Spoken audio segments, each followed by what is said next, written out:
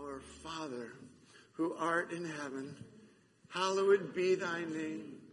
Thy kingdom come, thy will be done on earth as it is in heaven.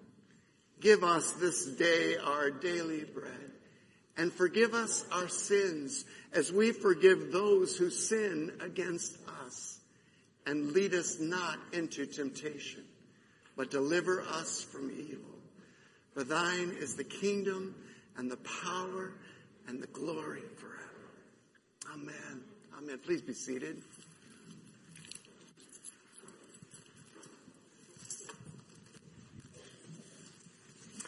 Oh, what a great, great privilege to come back to God's Word again in anticipation of the joyful celebration next week as we close out Revelation. Thank you so much, Kath. We invite you to turn, if you would, to Revelation chapter 20. Children, if you would like, we are blessed to be able to offer a special time of worship for children. You're welcome to stay with us. You're also welcome to join your friends in the back of the sanctuary for a special time of worship. Your teachers will meet you in the back right now. But in Revelation 20, we come to this enigmatic concept of a millennium. And you will find, as you research the topic of millennium, you'll find 100 different viewpoints about what this is. But let's just go to the Word and hear it first today. Can we do that? And then I'm going to trust that the Holy Spirit is going to help us understand, even as we hear it. So follow along with me, would you? We're in Revelation chapter 20. As you're turning there, I just remind you just of the incredible thing that happened at the end of Revelation 19. We had this amazing time of worship. We celebrated the coming marriage supper of the Lamb, and then Jesus showed up, right? The rider on the white horse came, and we just saw this amazing consummation as he came, the Antichrist and the false prophet who deceived so many in trying to turn our hearts from the living God to the evil one. Both of them were cast into eternal punishment. They were cast into this lake of fire, right? And but that still remains that Satan is still out there. So listen carefully as we see what happens. Remember, artificial divisions such as chapters, we're not there. So we're actually continuing this story from last week. John says, "Then I saw," in chapter 20, verse 1, "an angel coming down from heaven, holding in his hand the key to the bottomless pit and a great chain. And he seized the dragon." Now there's that imagery again.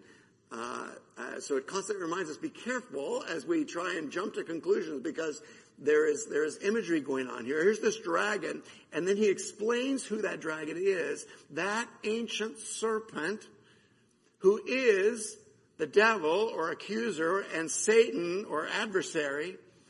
And the angel bound him for literally 1,000 years, right? And threw him into the pit and shut it and sealed it. The strong language about what's happening to Satan, to the influence of evil over God's people. Shut it and sealed it over him so that he might not deceive the nations any longer until 1,000 years were ended. And after that, he must be released for a little while. So just in your minds, recognize that the Antichrist, the false prophet, have been cast into the lake of fire. They are out of the picture. They're gone. Satan is bound in the abyss or the bottomless pit, and he's gone for 1,000 years, has no influence for 1,000 years, but is not gone forever. We'll see the rest of the story here. John says, "Then I saw thrones, and seated on them were those to whom the authority to judge was committed. And I saw the souls of those who had been beheaded for the testimony of Jesus and for the word of God." Do not mistake, beloved, that there still will be suffering until the final consummation. Christians are suffering. They will continue to suffer, right? those who had beheaded for the testimony of Jesus and for the word of God, and those who had not worshipped the beast or its image and had not received its mark on their foreheads or their hands, they came to life and reigned with Christ for 1,000 years. The rest of the dead did not come to life until the 1,000 years were ended. This is the first resurrection. And then John just cannot help himself. Blessed, he says, and holy is the one who shares in the first resurrection. In other words, our great desire should be to share in that first resurrection. Why? Because over such, the second death has no power. The second death is the lake of fire. It has no power over them. But they will be priests of God and of Christ, and they will reign with him for 1,000 years. So the first third of our scripture today kind of deals with the judgment of Satan, him being cast into the pit, right? Now in verse 7, when the 1,000 years are ended, again, you hear that word millennium, it's just a millet or 1,000 annum years. When 1,000 years are ended, Satan will be released from his prison and will come out to deceive the nations. Nations which have not had the influence of evil for 1,000 years suddenly will be presented with that opportunity for evil again, right? The nations that are at the four corners of the earth, Gog and Magog, that's a reference to Ezekiel, to gather them for battle. Their number is like the sand of the sea. Well, how can that be? Just in 1,000 years that their number is like the sand of the sea. We don't know for sure. But if there is no evil, if there is no sin, there is no death, then it's very possible to have countless human beings, again, at the end of that 1,000 years, if it's a literal 1,000 years. And they marched up over the broad plain of the earth, verse 9, and surrounded the camp of the saints and the beloved city. Most believe it's Jerusalem. But fire came down from heaven and consumed them, and the devil who had deceived them, here it finally is now, the devil was thrown into the lake of fire and sulfur, where the beast and the false prophet were. Note this real carefully. And they will be tormented day and night forever and ever. There is an eternity. The question is not, is there an eternity? The question is, where will you spend eternity? And right now we got three in there. We got Satan, we got the evil, we got the false prophet. We also have the Antichrist in judgment. Then look, John says, then I saw a great white throne and him who was seated on it. From his presence, earth and sky fled away, and no place was found for them. And I saw the dead, great and small, standing before the throne, and the books were open. And then another book was open. So note that books were open. What are those? I'm going to suggest to you that those are the books that record what we did and didn't do. And then another book was open. And that which is the book of life. And the dead were judged by what was written in the books according to what they had done. And the sea gave up the dead who were in it. Death and Hades, or the grave, gave up the dead who were in them. And they were judged, each one of them, according to what they had done. Then death and Hades were thrown into the lake of fire. This is the second death, the lake of fire. And if anyone's name was not found written in the book of life, he was thrown into the lake of fire. The very word of God. Oh my goodness, really? Really? Wow, these are hard truths, are they not? These are hard truths. You guys don't know me very well, but I am a recipient of the amazing grace of Jesus Christ. And I live into that, and I kind of camp on it, amen? I kind of camp on it, but the danger the danger of going too quickly to the grace of God without understanding the holiness and justice of God is that we will not realize what breaks our Father's heart. So God, we need you.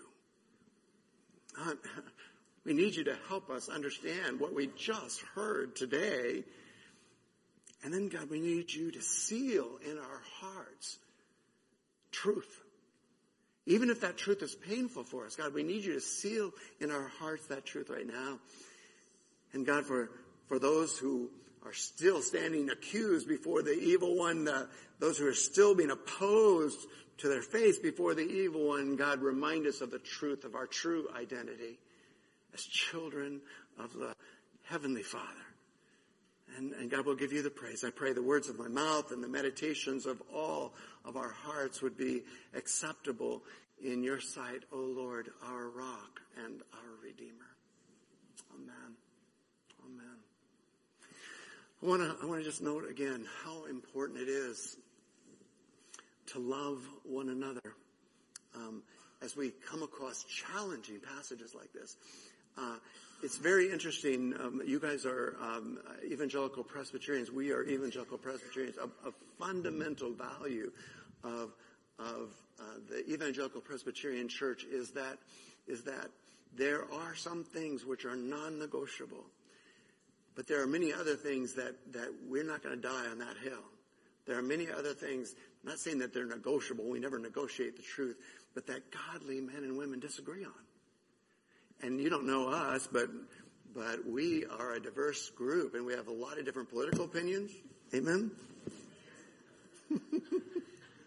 We have a lot of different theological opinions, but the thing that holds us together is that we know there's one God, and He has revealed Himself. And all of us, from wherever we come from, as we turn our attention to Him, He reveals Himself. So I want to celebrate the fact that we disagree, right? I want to celebrate when other people, other family members and old classmates and stuff, they look at me, they say, well, you're just all, and depending on their perspective, you're just all left-wingers or you're just all right-wingers. I find that I don't move, but in people's opinions, I move all the time, right? Wow, we went from being the arch conservatives to flaming liberals. We didn't do anything. We didn't change, right? We come together to bow together in humility. We don't pretend to have all the answers, but we know the one that does, and we're going to look to Him in the midst of this. So as we begin, I just want to note that people have diverse opinions about the millennium, whether it's literal, whether it's figurative. There's all kinds of different perspectives out there. And I want to say, by the way, if you're not familiar with the Evangelical Presbyterian Church, that other than the Westminster Confession that affirms the very simple truths we're going to camp on today, that there's a lot of room for differing opinions. And the Evangelical Presbyterian Church says we're just going to agree to disagree on some of these things and focus our attention on God. And so in a sense, it's good to disagree, right? I don't like it when I'm in a Bible study or something and someone challenges me, but at the end of that time, I'm blessed because their challenge to help me to think more clearly. It helped me to go back to God's Word. I'm going to say that there's something really good about disagreement, right? But there's something really bad about division, right? When we say because we disagree, therefore we can't be the church together. And that's wrong. The same author actually recorded Jesus saying, John recorded Jesus praying for us that we would be one, right? And we're not going to die on the hill of something that we'll all get to heaven and go, oops, right? We're not going to die on that hill. We're going to love one another through this. So there's a lot of things that we don't know for certain. And so what's required of us is humility. Humility. God, we're going to not be strident, and we're not going to sacrifice a relationship. God, we're going to look to you for truth. What we don't know for certain is when this is all going to happen. There are people that believe we're in that millennium right now. God bless them. I'll explain why they believe that in just a few moments. There's some good aspects that come from that. There are many that believe that that's still a future event, that it has not yet come to be, right? We ourselves, as we've studied Revelation, we've seen the end of the world how many times? 7 times, right? So Revelation is a cyclical book, right? So we've got to be very careful if at one point we drive a stake in the ground when John might be in the midst of one of those 7 cycles of truth, right? We're going to recognize that we don't know for sure when this is going to happen. Last week, the week before, our challenge was to be ready no matter when it happens. If Christ comes tomorrow, we're ready. If he doesn't come for 100 years, not only are we ready, but we've invested in the next generation so that they will be ready as well. So are these passages arranged chronologically or cyclically? Is the millennium before Christ returns or is it after Christ returns? Are we in the millennium now or is it still future to come? We don't know for sure, but we look to God. We look to God. And then the question of how long? How long is this millennium? Is it literally 1,000 years? Or like we saw with the weeks, is there some other symbolism going on? We're going to have to anchor ourselves in the fact that we can have the best understanding and find ourselves to fall short of God's full truth. I want to just say as we do that, today I want my cards here a little bit. As I looked at this passage, there's so many times when it's really obvious that he's speaking symbolically, but there's many passages where it seems like he's speaking very literally. And so I want to just encourage you in your Bible study, always start with the literal. Look at the ramifications if it is literal. And if for some reason, like a flaming dragon or a beast, there's some reason that you cannot take it literal, then look for the more symbolic understanding. And I'm going to start today with you just assuming that this is literal. No other place is the word year used symbolically. Weeks are, other terms are, days are used symbolically. No other place that I could find was year used symbolically.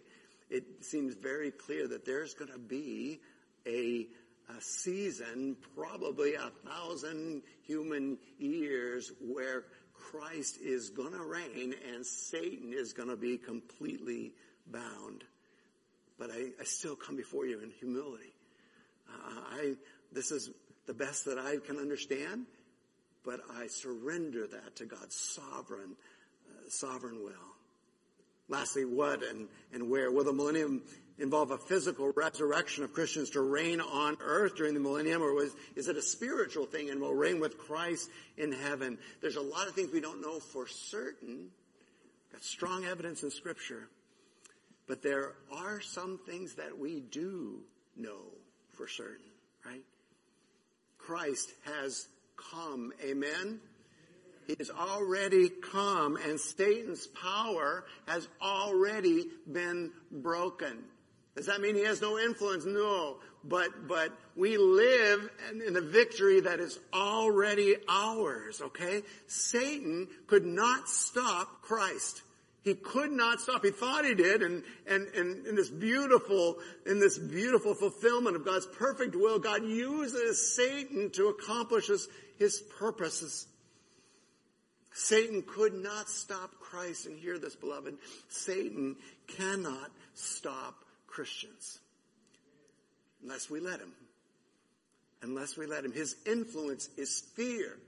His influence is false truths. His influence is to make you surrender something that is already yours in Christ. Satan cannot stop Christ, and he cannot stop Christians who put their trust in Christ. Know this for certain as well. Not only has Christ come once and Satan's power been broken, but Christians who are alive now are reigning with Christ. Now, you've heard me say countless times, and you tease me about mispronouncing the word, that we represent Jesus Christ to a world that desperately needs him. Have you heard me say that before? But that's only part of the story. In a real extent, we reign with him now when we surrender to his lordship. Am I saying there's not some coming time when we're going to reign physically? No, that's coming. But that power has been broken. The opportunity is here for you now. Satan cannot keep the church from proclaiming the gospel, right? He has no power to stop you from proclamation. Satan cannot keep the nations from believing the gospel, right? Do you see what I'm trying to say? Satan has no power over you, over the church, unless we surrender that power to him.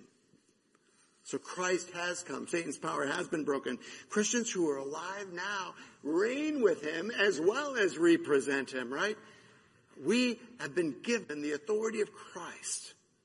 And we need to employ that authority on earth now, even as it will be in heaven.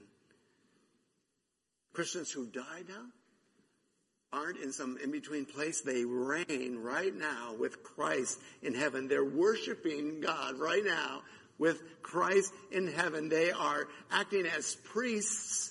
Christ is standing at the right hand of God the Father.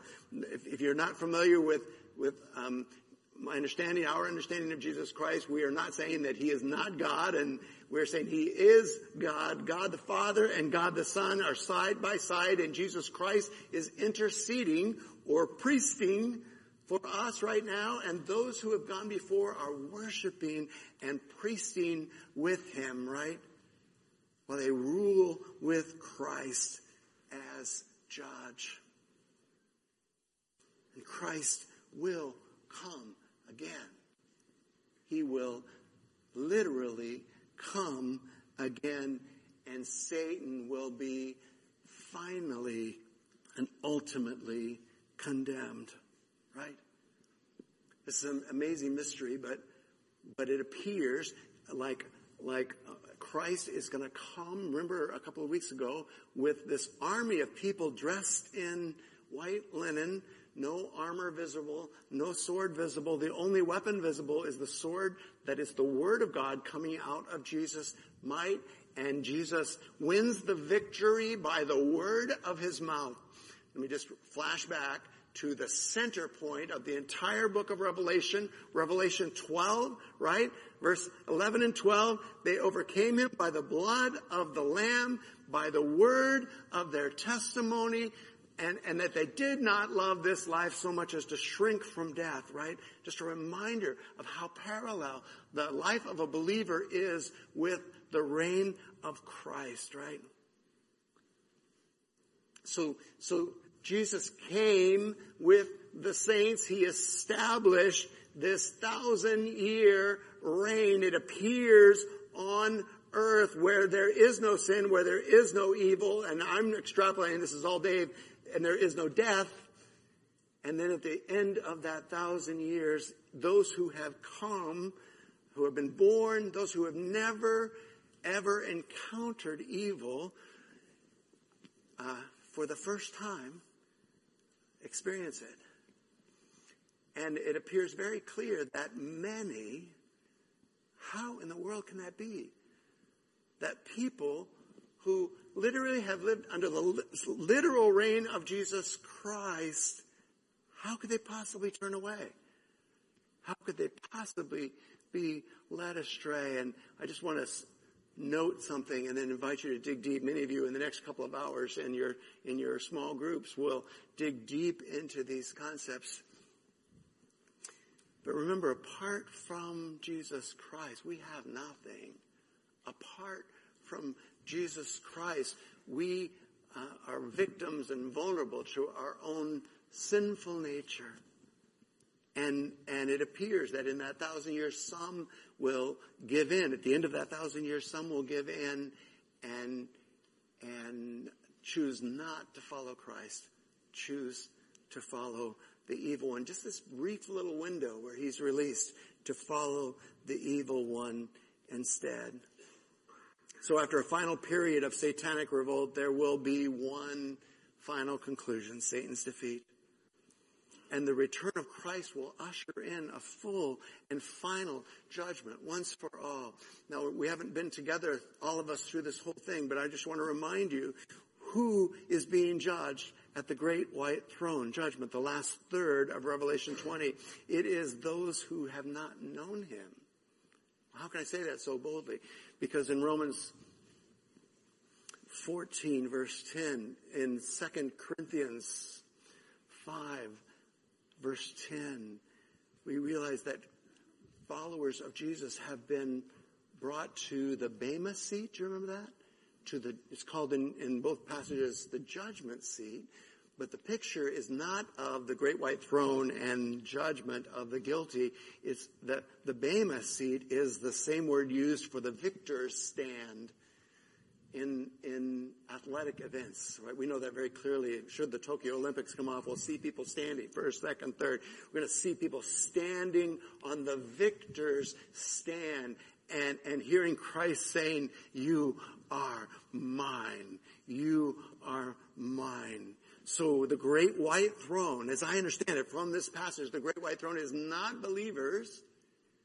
It is non-believers standing before. And non-believers, well, don't believers have to be accountable for every word? Yes. Yes. It matters how we live. Amen? It matters what we do and say. But the ultimate thing for believers is that Christ said, "My righteousness covers their unrighteousness." What if there was no cover? Then we would live in judgment and accountability for every careless word, for every foolish thought.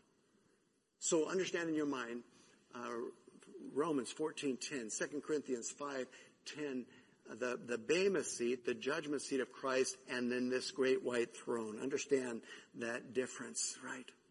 So Christ will come again. Satan and all those who have chosen to follow him rather than Christ will be condemned. I want to stop for a second again and just say, I got to check myself here.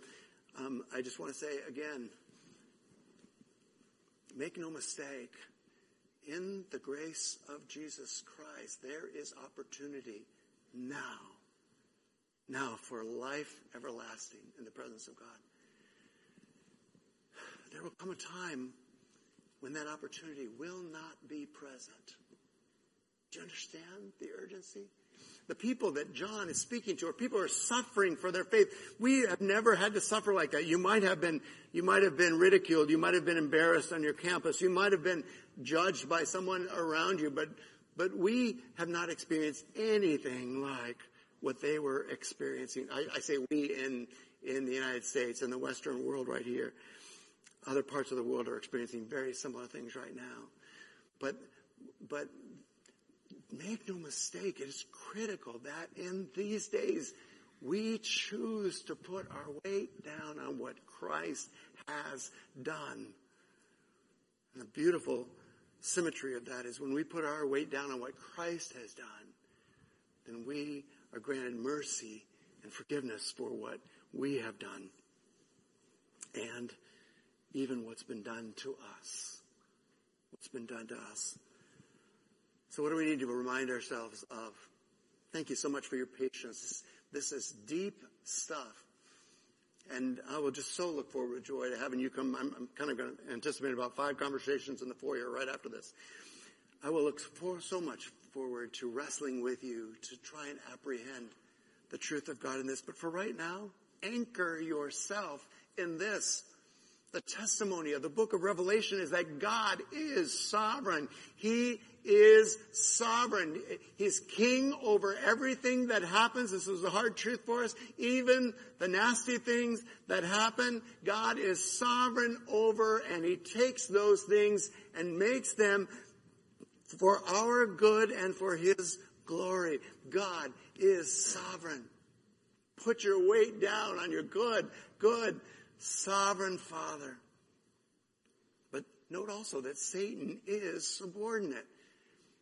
He is limited. And ultimately, he will be bound and then ultimately cast into the lake of fire. He is limited, right? He is doomed and will ultimately be defeated. That does not mean that you will not struggle with him right now. But know what his future is. and know what your future is. God is sovereign. Satan is subordinate. The gospel will advance. The gospel, the good news of what Jesus Christ has done, will advance through the church, and Jesus will return for that church, right?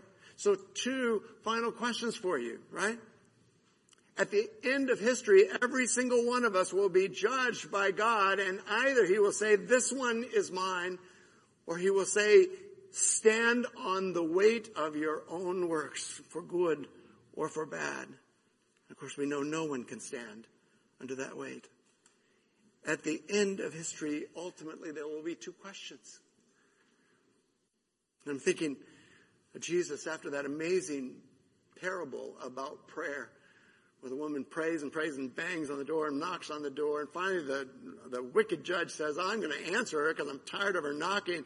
And we said, and Jesus says, if God, who is not wicked, or if wicked judge will answer the door, how much more will a loving God who is not wicked answer that door? And I said, thank you, God. Thank you that you're not like this wicked judge. But then Jesus beams me right between the eyes and says these words, nevertheless, when the Son of Man comes, will he find faith on earth? So the 2 questions I want to ask you today are, have you put your faith in Christ's work? Or are you still trying to do it yourself? Have you put your faith in Christ's work? And secondly, maybe an even harder one for many of us who are very comfortable in our Christian lives right now. Is there any evidence of faith in what we do? Is there any evidence of faith in our works, right? Because if there's no fruit of faith in Christ, what does it indicate, right? If there's no fruit being born, we're going to look at this parable later in the summer. If there's no fruit in our lives, what does that say about what we're abiding in, right? Examine your heart. Ask yourself, have I truly trusted in Christ and Christ alone for salvation? Am I submitting to his lordship in my life? Is there any evidence, God, of faith in the things that I do? Am I faithful in worship? Now please don't understand. I'm not talking about between 9 and 10. You guys probably have a later service. We're pretty angry about that. I'm not talking about just the worship service, right? Worship is not a time and a place. Worship is a heart attitude. I'm looking for fruit. Are we faithful in our worship of Christ? Or is it something we just tack on to our week and hope that will somehow clean up the rest of the week? Secondly, are we faithful in our witness? Does our life speak of the truth of Jesus Christ? Does our life testify to the righteousness of Christ and to the struggle against sin, right? Lead us not into temptation, we prayed a few moments ago, right? Do we fight against sin? Do we trust God in the midst of suffering, right? Are we faithful in worship? Are we faithful in witness? Why are these questions so important? Come on up, worship team, if you would.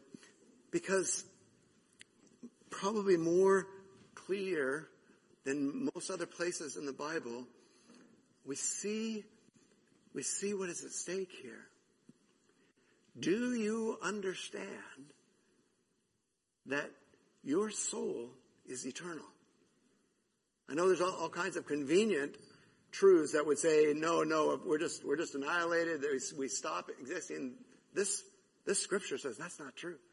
This scripture says our souls are going to exist for eternity. So the question is, what is the destination of our soul, right? What is the destination of our soul? Is it eternal? I'm going to use a strong word here because Revelation 20 uses it. Remember, the Antichrist was thrown into the lake of fire. The false prophet was thrown into the lake of fire. The Satan himself was thrown into the lake of fire. All those who followed Satan were thrown into the lake of fire. This is as hell and brimstone as I ever get. There is an eternal punishment. And we're kidding ourselves if we don't deal with that truth. There is an eternal punishment. And those who have not rested in Jesus Christ as Lord and Savior are going to face that.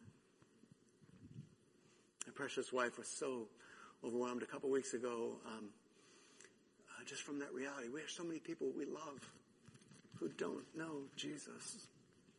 Who don't know Jesus. And do I really love them if I don't say anything? Right? Do I really love them if I don't invite them to know my Jesus? Right? There is a place of eternal torment. Push back. When you read Revelation 20, push back. I read eternal torment. For Satan, for those who have submitted to him. But I was talking to my brothers, my college and roommates and I, 5 of us from 40 years ago still communicate daily. We text one another daily about passages we're reading together. And I was just inviting them yesterday. But I love the buts in Scripture, right? But not only is there a place of eternal torment, there is a place of everlasting joy. Of everlasting joy. And make no mistake, God, who doesn't desire that any should perish, right? God reigns there. And he's inviting us to that place, to that eternity, where we revel in who he is, his goodness, his love, his light, his peace, his truth, his joy, where like desperate beggars seeking food, we run to his arms. Run, don't walk into his arms today. Pray with me, would you? Oh God, my heart goes out toward those who are really struggling right now. God, I have the same temptation. I want to create you in my own image and make a God who I would be comfortable with. But these are uncomfortable truths. God, especially as we think about our beloved who don't yet know you. But thank you, Jesus, that with your truth also is love. With your truth also is mercy and grace. And any who would turn to you right now and say, Jesus, I'm tired of living for myself. I'm tired of creating you in my own image. I'm tired of worshiping an idol which I have made. I surrender to your truth today. Jesus, receive me as your own. Jesus, deliver me from sin and disease and even death. I rest in your unfailing grace. Thank you. Thank you, God, that no one can snatch us from your hand. Thank you that you are good, even when there's nothing good in me. I ask it in Jesus' name.